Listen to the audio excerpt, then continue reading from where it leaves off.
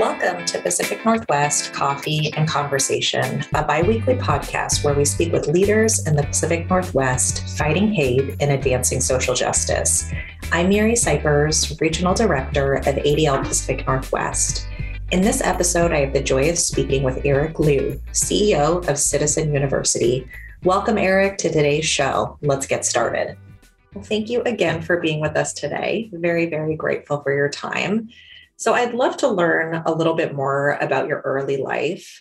Tell us a little bit more about where you grew up, how you grew up, and how did being the son of Chinese immigrants shape who you are? Well, first of all, Miri, it's just great to be with you in conversation and love this opportunity. I grew up in upstate New York in the Hudson Valley, right outside of Poughkeepsie, which was an IBM town then, and where my dad worked for IBM. And my parents were both immigrants to the United States. They'd been born in China, went to Taiwan during the years of war, and then came to the US in the late 50s separately. They didn't meet till they were both in the New York area. And, you know, growing up second generation as I did, I always had this very strong, unspoken sense all around me that all I'd done was have the good luck to be born here. That my parents had done the heavy lifting, that they had made the hard choices, and that implicitly the sense of what are you going to do to make this worthwhile? Like, how are you going to be useful? There's a phrase in Chinese and Mandarin, which is 没有用, which means basically useless. No kid wants to be called 没有用about anything, you know, whether it's about not doing your chores or not being a useful member of community or, kind of fulfilling your obligations to family or otherwise. And so I think that base layer of just be useful, right, was formative.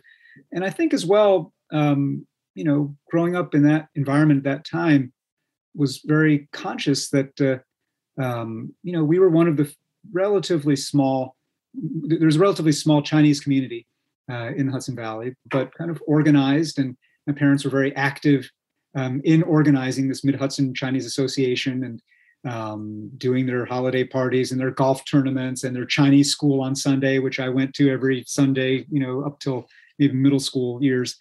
And I think from them, I also just learned that sense of be engaged, participate in your community, however you might define your community. And again, don't sit back. And I didn't particularly in later years realize how much that was just in my muscle memory, but that I think shaped me.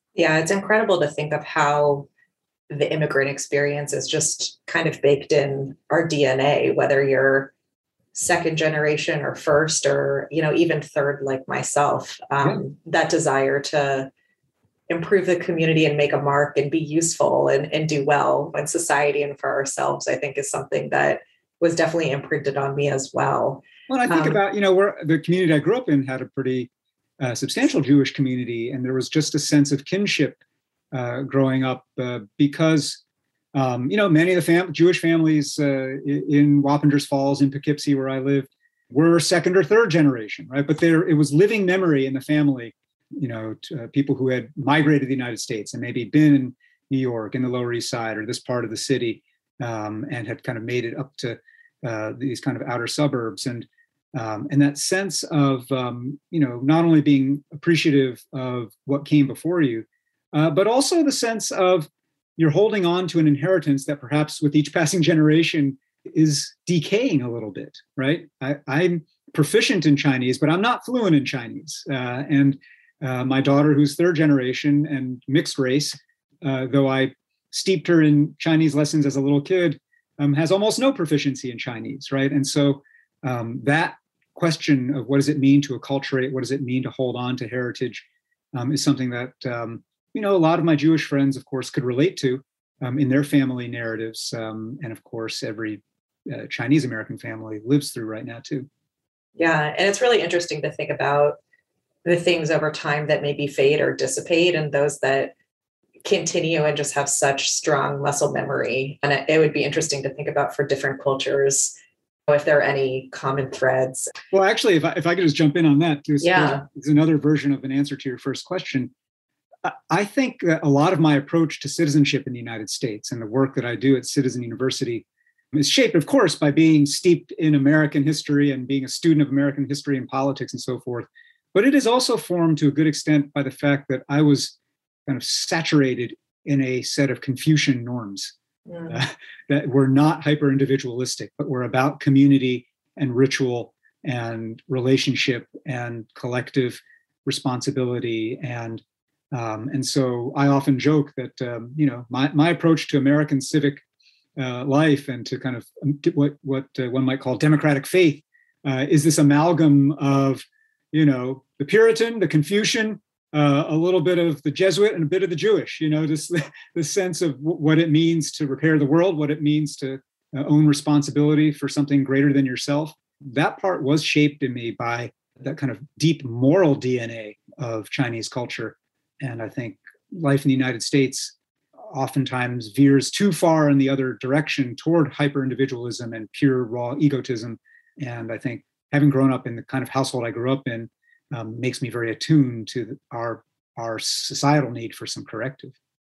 Absolutely. And I was going to point that out as well. How do you reconcile that American individualism, that kind of rugged nature about us, that can be something really beautiful, that can yield, creativity and greatness, but can also be really challenging when there's no sense of connectivity or community. And I know it's something that I'm sure we've grappled with as Americans for many generations, but especially we feel it today. I'd love to learn a little bit more about talking about your upbringing. Was there any specific moment or experience that really piqued your interest or solidified your interest in civic engagement? When did it really become a passion and a focus of yours? It's interesting. I am at a loss to name a single epiphany moment. I think there were a lot of formative times. I think about I was probably about age 9 when my parents naturalized and attained United States citizenship. And that was just the year after the bicentennial, which I was, as a kid in second grade, very steeped in. And I played Thomas Jefferson in our school play. And then that Sunday I played the Chinese poet Li Bai in the Chinese school play. That kind of fusion of things was always in my childhood. But as far as civic engagement itself, that came much later, I must say. I probably in high school had begun to have an interest and an appetite for things that were about politics, not necessarily electoral politics, but the ways in which history and politics and systemic choices impact our lives. And once I went to college, I really became very, deeply steeped in both studying that and getting exposed to the chance to practice politics. But politics in the electoral sense or in the policymaking sense, in the sense that often is what DC is about. That was my experience. I started doing internships in Capitol Hill when I was in college. That's one thing. That is actually, it overlaps a bit with civic engagement, but it's actually, the Venn diagrams are, they're pretty non-overlapping actually, and I would say actually, for as much as, my bio might emphasize jobs that I had in Washington, D.C. and working in the White House and so forth, I would say that by far my greatest education in civic engagement has come during the 21 years that I've lived in Seattle. When I moved out here in 2000, I was drawn by instinct to a sense that this was a very welcoming place. It was a very Asian place relative to where I'd grown up. But it was also an entrepreneurial place where people, not just in business, but in civic life, where people could just show up, look around, realize that there was a need to be met, raise their hand, and just start meeting it, right? And there was less hierarchy, less dues paying, less of that kind of, who sent you, that Chicago politics is all about, right? And that enabled me pretty much from the time I got here to start getting involved in community. In my first months here, I joined the board of the League of Education Voters. Then I got involved in Seattle Public School levies. And then from there, got involved in other civic causes. I joined the Seattle Public Library Board, helped later on found a gun responsibility organization. And so things like that were just about being rooted in a place, right? DC is many things, but when you're young and working in politics, it's not exactly a place that you feel rooted in. It's very transient.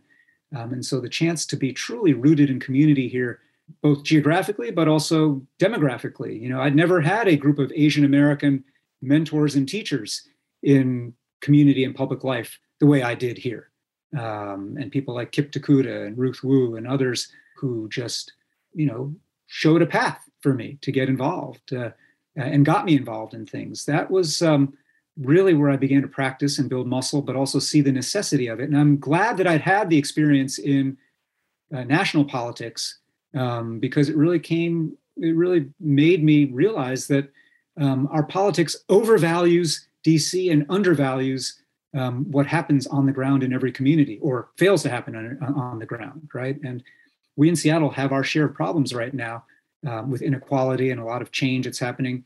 But we retain, I think, a pretty decent base layer of civic activation and a spirit of invitation to kind of come on, get involved in this thing. And that shaped me more than anything else. I can really relate to that because after graduating from college, all I wanted to do was work in Congress, and that's what I did. Yeah. But I remember that moment where I left and I wanted to do something else and kind of move more into the advocacy and civic engagement space. And it really felt like the world just opened up because you're less tethered to your desk and the norms of how things are run and all of the constraints. And it felt like this huge bubble of innovation and creativity just opened, and it was so much more independent and fun. So I can definitely relate to what that looks like to move from one Washington to the next and think more about the concept of community and local and how you make change and how you make impact. And I think it can be something that's really exciting. So for those who aren't familiar with Citizen University, how would you describe the organization in a nutshell, and what's your mission? Well, we're a nonprofit based here in Seattle and doing work all around the United States to foster a culture of powerful, responsible citizenship. And we really emphasize culture change. We think about so much of the energy and attention going, in many ways, properly to policy reform ideas and structural change on issues from structural racism to our immigration system to our tax system and so forth. But one of our core beliefs is that culture precedes structure, that culture, by which we mean the norms, narratives, habits, mindsets, heart sets, scripts that we all indulge in, often unconsciously, about what it means to be in community or what it means to be, what's normal in a community. Culture actually defines the frame of the possible, the size of the arena for the structural. And so, we put a great emphasis on really trying to figure out what does it mean then to kind of cultivate a culture of citizenship. And that boils down to, we have this simple equation in our work at Citizen University, which is that power plus character equals citizenship. That to live like a citizen means both to become fluent in power and to understand what power is and how it flows and who has it and who does not and why that is and how that can be changed. But to couple that literacy and power with a grounding in civic character. I don't mean individual virtue like grit or perseverance or diligence or whatever. I mean character in the collective, right? The values of mutuality and reciprocity and sharing of burdens and sharing of sacrifice and stewardship and these norms that it takes associational life to actually reinforce in us, right? And so our work across the board is a combination of teaching power and cultivating character. And we do that in different ways. One of our better known programs is called Civic Saturdays. And these are gatherings that are like a civic analog to a faith gathering, but it's not, of course, a synagogue or mosque or church, but it has the arc and the flow and the feel of such a gathering oriented around what it means to believe in democracy. What does it mean in the United States in particular, which is a nation bound together only by a creed, a set of ideas? What does it mean to animate those ideas? What does it mean to close the gap between creed and deed every day? And how do we recommit over and over again to each other and to those ideas and ideals? That requires ritual. That requires repeated practice. That requires more than just every 2 or 4 years voting. It requires community in a way that is circles of obligation and relationship. And so that's one program that has spread around the country. We created a civic seminary to train catalytic people from all over, tiny, small towns, big cities, you name it, red and blue places, to lead Civic Saturday gatherings for their communities. But on the teaching of power side, we also have programs where, particularly with young people, we are just trying to democratize what it means to understand power. And we have a program called the Youth Collaboratory, where high school students from around the country spend a year together developing power projects for their campus and their community, getting mentored by adult practitioners of civic life. And so programs like that are really trying to, by equipping people with some of these tools, skills, and dispositions, really get to, again, tending that base garden, that topsoil of culture, right? What are our norms and attitudes about there's no such thing as someone else's problem? Yeah, that's our work in a nutshell. Yeah, the culture piece, I feel like, is so crucial and so overlooked. And I think about myself in the advocacy world. I've worked on a number of issues over the years. And, right now we have the, slim task of fighting hate and changing hearts and minds and addressing some of the root causes of bias and bigotry that we're seeing. But I think in an impulse where people want to see change and they want to see action, we can legislate our problems and we can do things on the periphery, but sometimes that underlying polarization and the fissure and the divisiveness and the lack of cohesion that we're seeing in society is just that cultural piece that I feel like we're often ignoring when we're looking at the headlines and looking at the problems. So it's so, inspiring to hear about an organization that's looking at it from the ground up and really thinking about how we as a society have connectivity to one another and feel those kind of an obligation to one another and can identify those shared values and put them into action.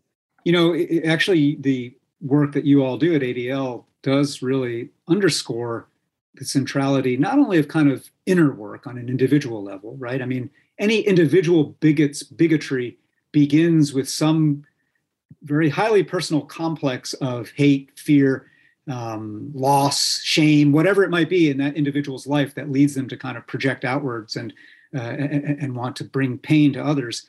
That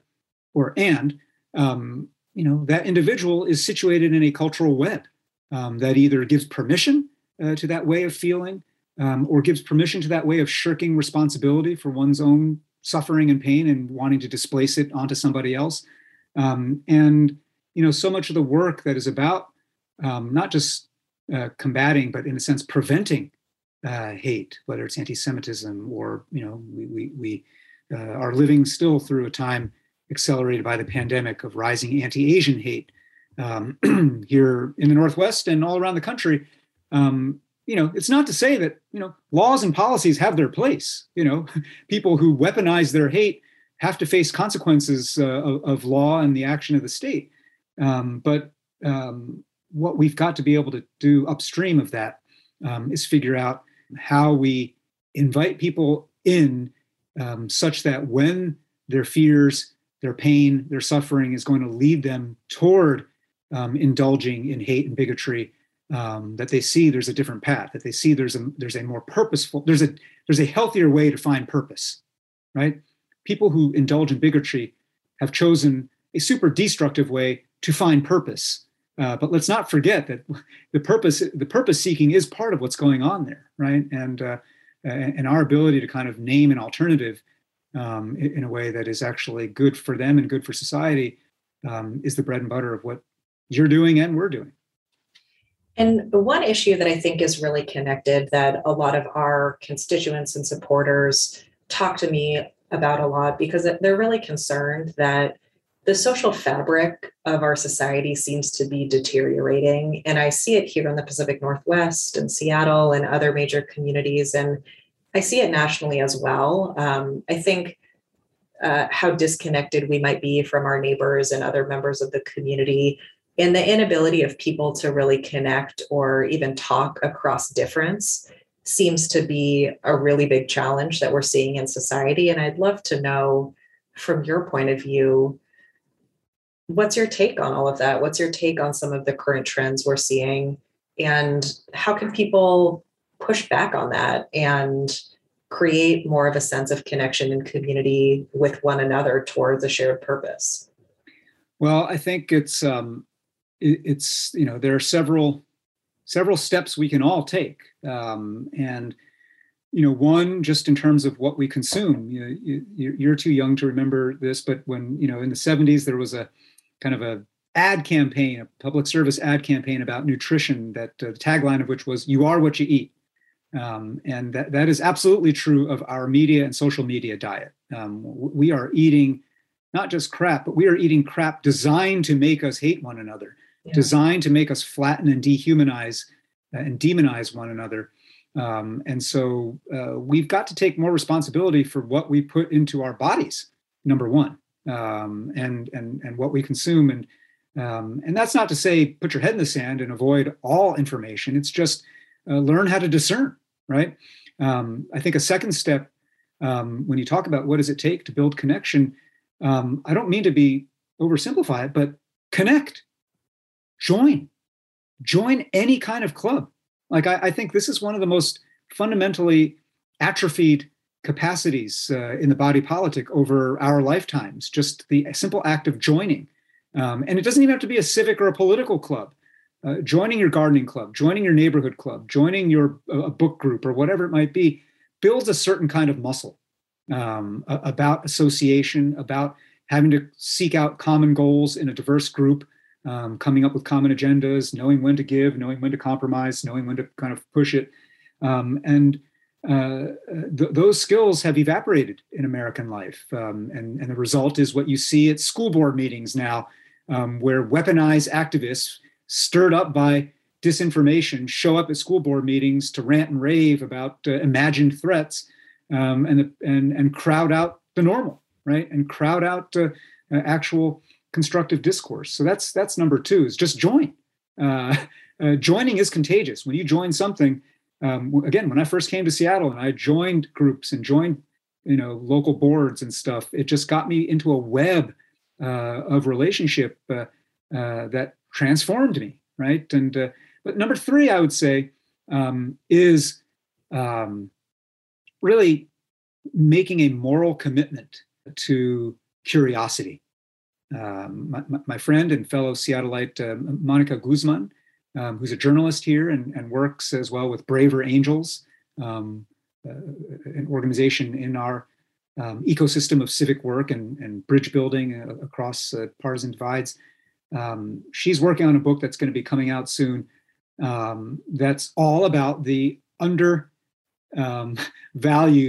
capacity of curiosity. Our civic life right now is completely oversaturated with righteous certitude. I know what I believe. I know I don't need to, if your beliefs are contrary to mine, I don't need to dignify them or indulge them.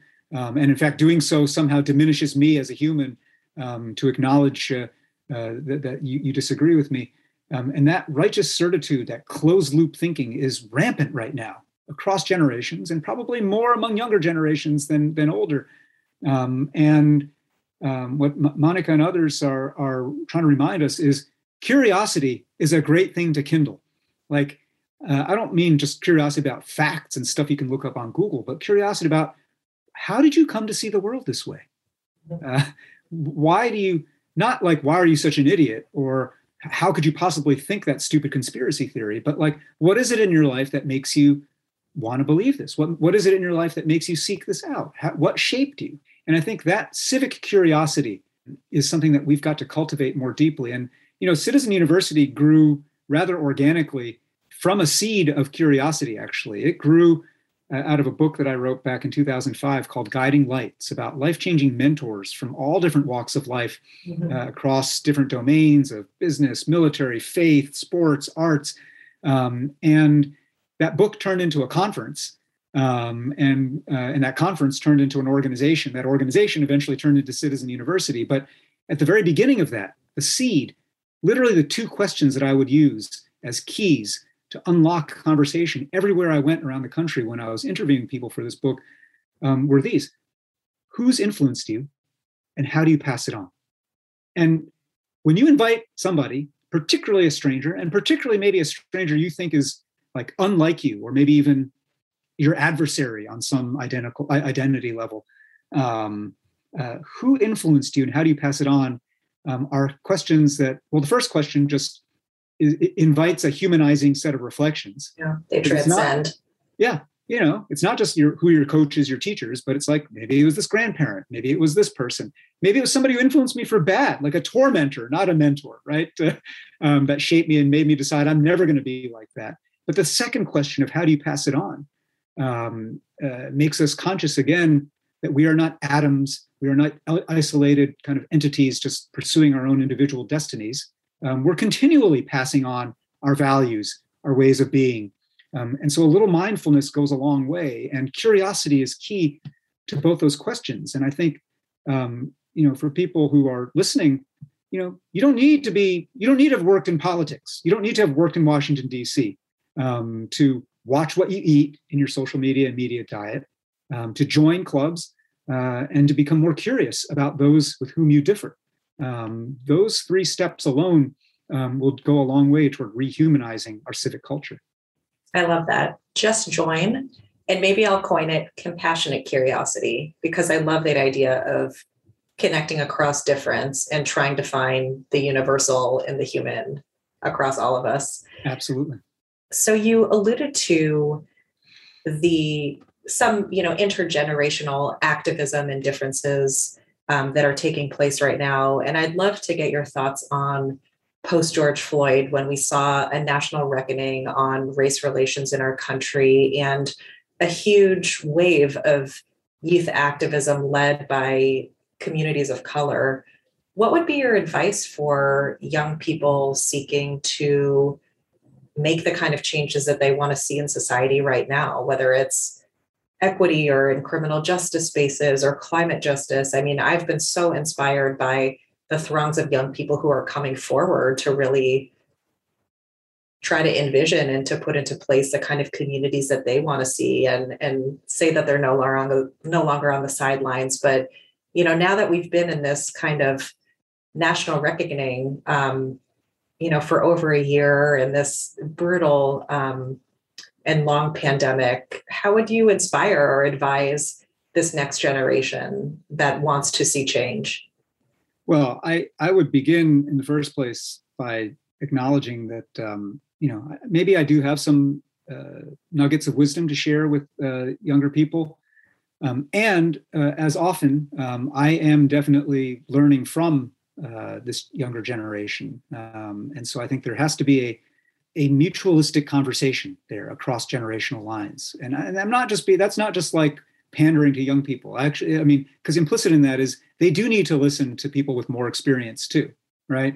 But people with more experience, I think right now, can't just write them off as, TikTokers, Gen Z people, Instagrammers just, absorb with themselves or with kind of an instant hit of, dopamine that you get on social media for something, for virtue signaling. I think a couple of things in terms of counsel. And this is indeed counsel that I give to the high school students who participate in our programs like the Youth Collaboratory. Number one, truly commit to the power plus character equation. Commit to getting literate in power. Don't think of power as a blob out there that you don't really understand, and don't think of power as the powers that be, which is not you, which is a thing you're opposed to. Think of power as something you have a hand in, you are part of, and you can actually, and is infinitely renewable, and you, by organizing other young people, can actually generate out of thin air, right?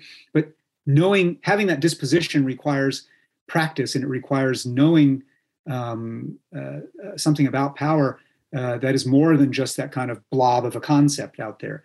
That's number one. And of course, the same thing with cultivating civic character, like the norms and values that undergird youth activism around racial justice, youth activism around climate justice, youth activism around gun safety.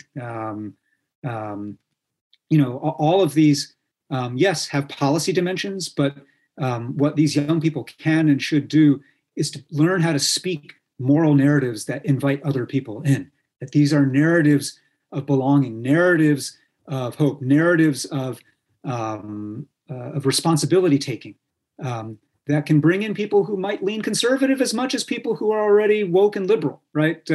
And that they've got to kind of cultivate that side of kind of what are the universal appeals to people's moral sensibilities that that we can do, and not just ride, the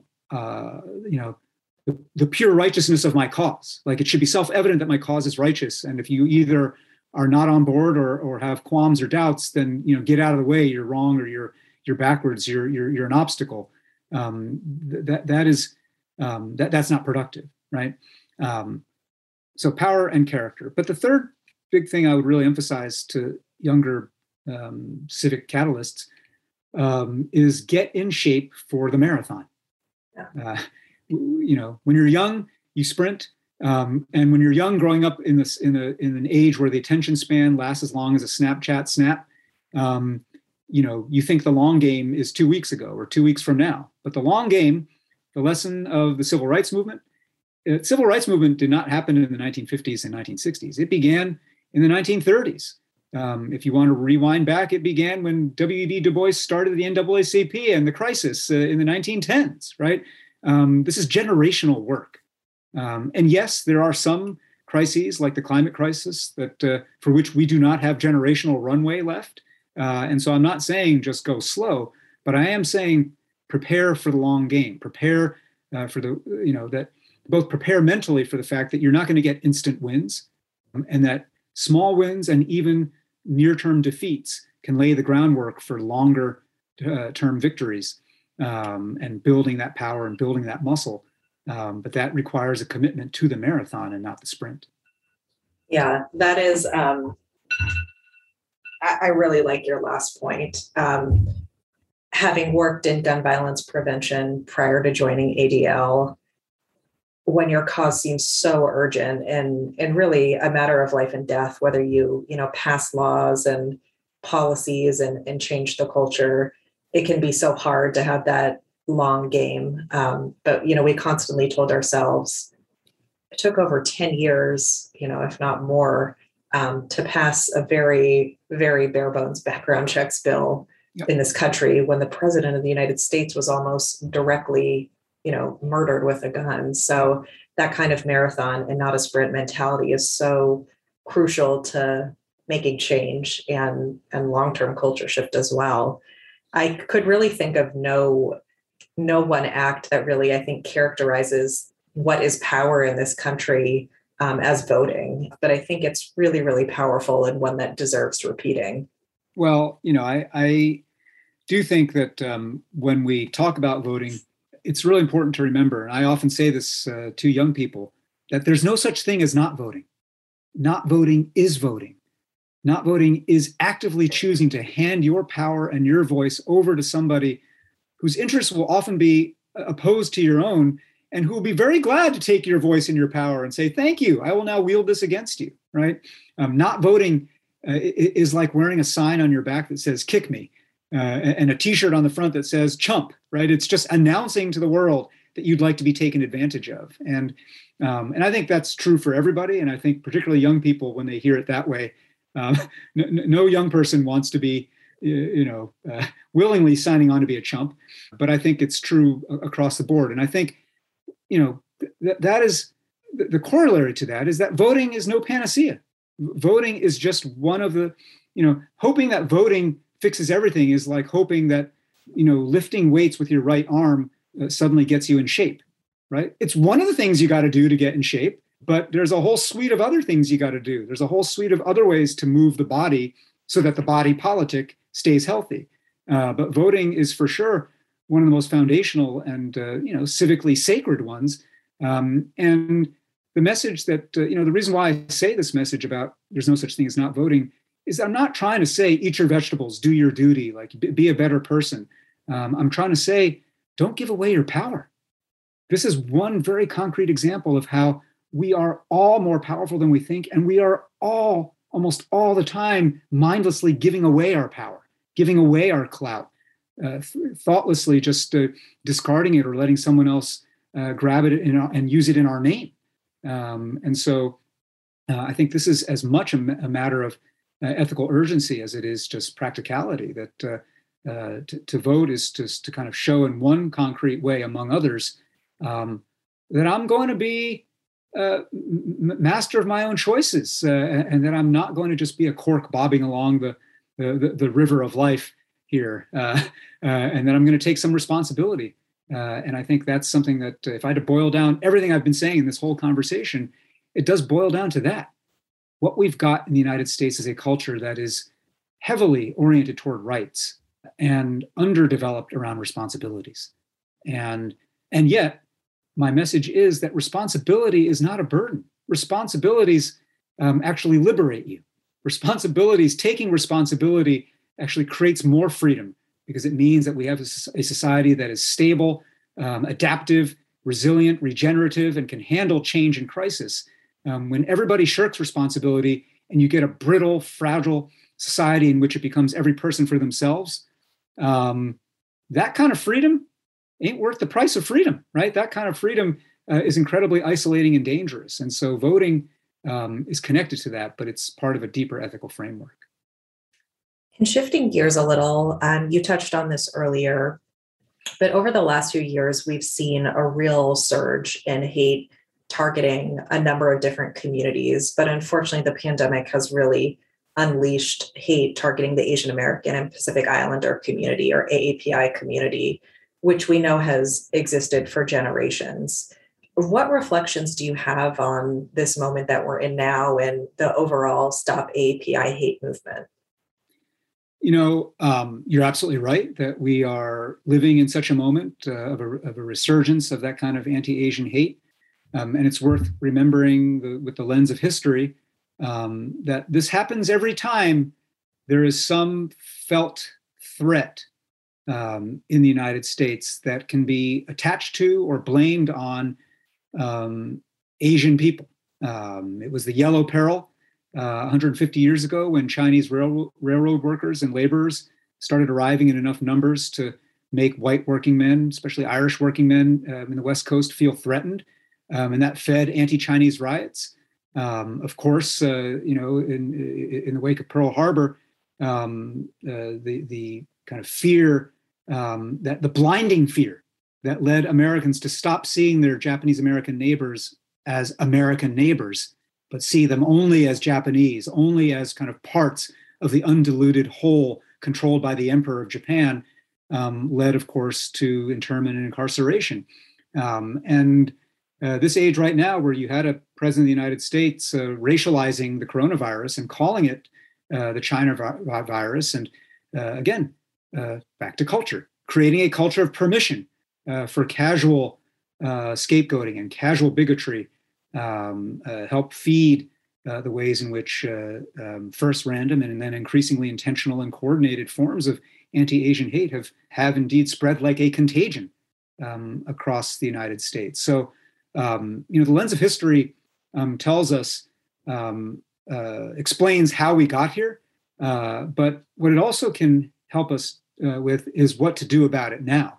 And what I find somewhat heartening is that people across the AAPI community, and again, especially young people, younger activists, and younger people who maybe previously haven't been politically or civically engaged or involved, are recognizing that no one's coming to save them. And it's time for us to mobilize, find our voice, and organize to create power out of thin air by showing up and putting pressure on elected officials, policymakers, media entities to change the narrative and to spotlight both this hate, but also to make sure that people understand that Asian Americans are not just kind of a pool of cowering potential victims, but we are people who are here shaping civic life, shaping our communities' futures, and that there are affirmative ways that AAPI community members now must kind of pivot off of the defense and now into the affirmative ways of showing up in community, right? And I think this is, I spoke at a Stop Asian Hate rally in March or April this year, and that was fundamentally my message, that it's incredibly heartening to see how many people, and that rally in the International District in Chinatown, pre-widespread vaccine was just surprisingly, hearteningly filled with people who were masked, distanced, but present, who were showing up, and not just Asian people, right? People from across every identity group showing up in solidarity. And I said, it's great that we're showing up here to protect ourselves and to express solidarity. And now we've got to convert this into an affirmative opportunity to build power, to build voice, to show up as citizens, to ensure that the narrative of who is us, who belongs, who is a Seattleite, who is an American, includes us from the get-go, and not just as a quick corrective afterthought in the wake of an act of bigotry. And so I think that's the opportunity we have here now. And here is where, members of the Asian American and API community can learn a great deal from Jewish Americans, and everything that organizations like ADL have been doing, again, not only in the moment of crisis and the immediate reaction to events of hate, but in the laying of groundwork of responsibility taking, in the changing of culture, and in the building of collective and civic voice, in a way where advocacy can actually be inclusive and not just reactive. That was beautifully put. Ending on an uplifting note, what is one thing that's currently bringing you hope? Oh, well, we've talked a lot about it. I mean, I think to me, it is the young people, the high schoolers and college students who I get to spend time with all around the country, who are just persisting, who are just learning how to make their voices heard, who are, because they've grown up the most wired and digital generation in human history, thinking in network terms comes supernaturally to them, and their ability to think about how you change narratives and how you move social norms and how you practice power is revelatory. And it's different from the more conventional ways that I was steeped in as a young person. And so I'm inspired every day by those young people. And I still, because of them and because my day job at Citizen University means that I spend all my waking hours talking to, learning from, working with people who are trying to be part of the solution rather than part of the problem. Because of that, I remain net hopeful for our country. And that's not because I'm Pollyanna. I'm very aware that we are in a period that's a la the 1850s. We are in a period of creeping disunion right now in the United States. But unlike the 1850s, there is no easy geographic way to split this country. We are marbled in with each other. And I don't just mean like within a neighborhood. I mean within each of our souls. We are one another. And young people get this more, I think, than a lot of older people. And so I hope that they will help lead us to a path of union that is not about the unanimity forced by a dominant few, but the kind of union that grows out of a spirit of the beloved community. I do believe that's possible.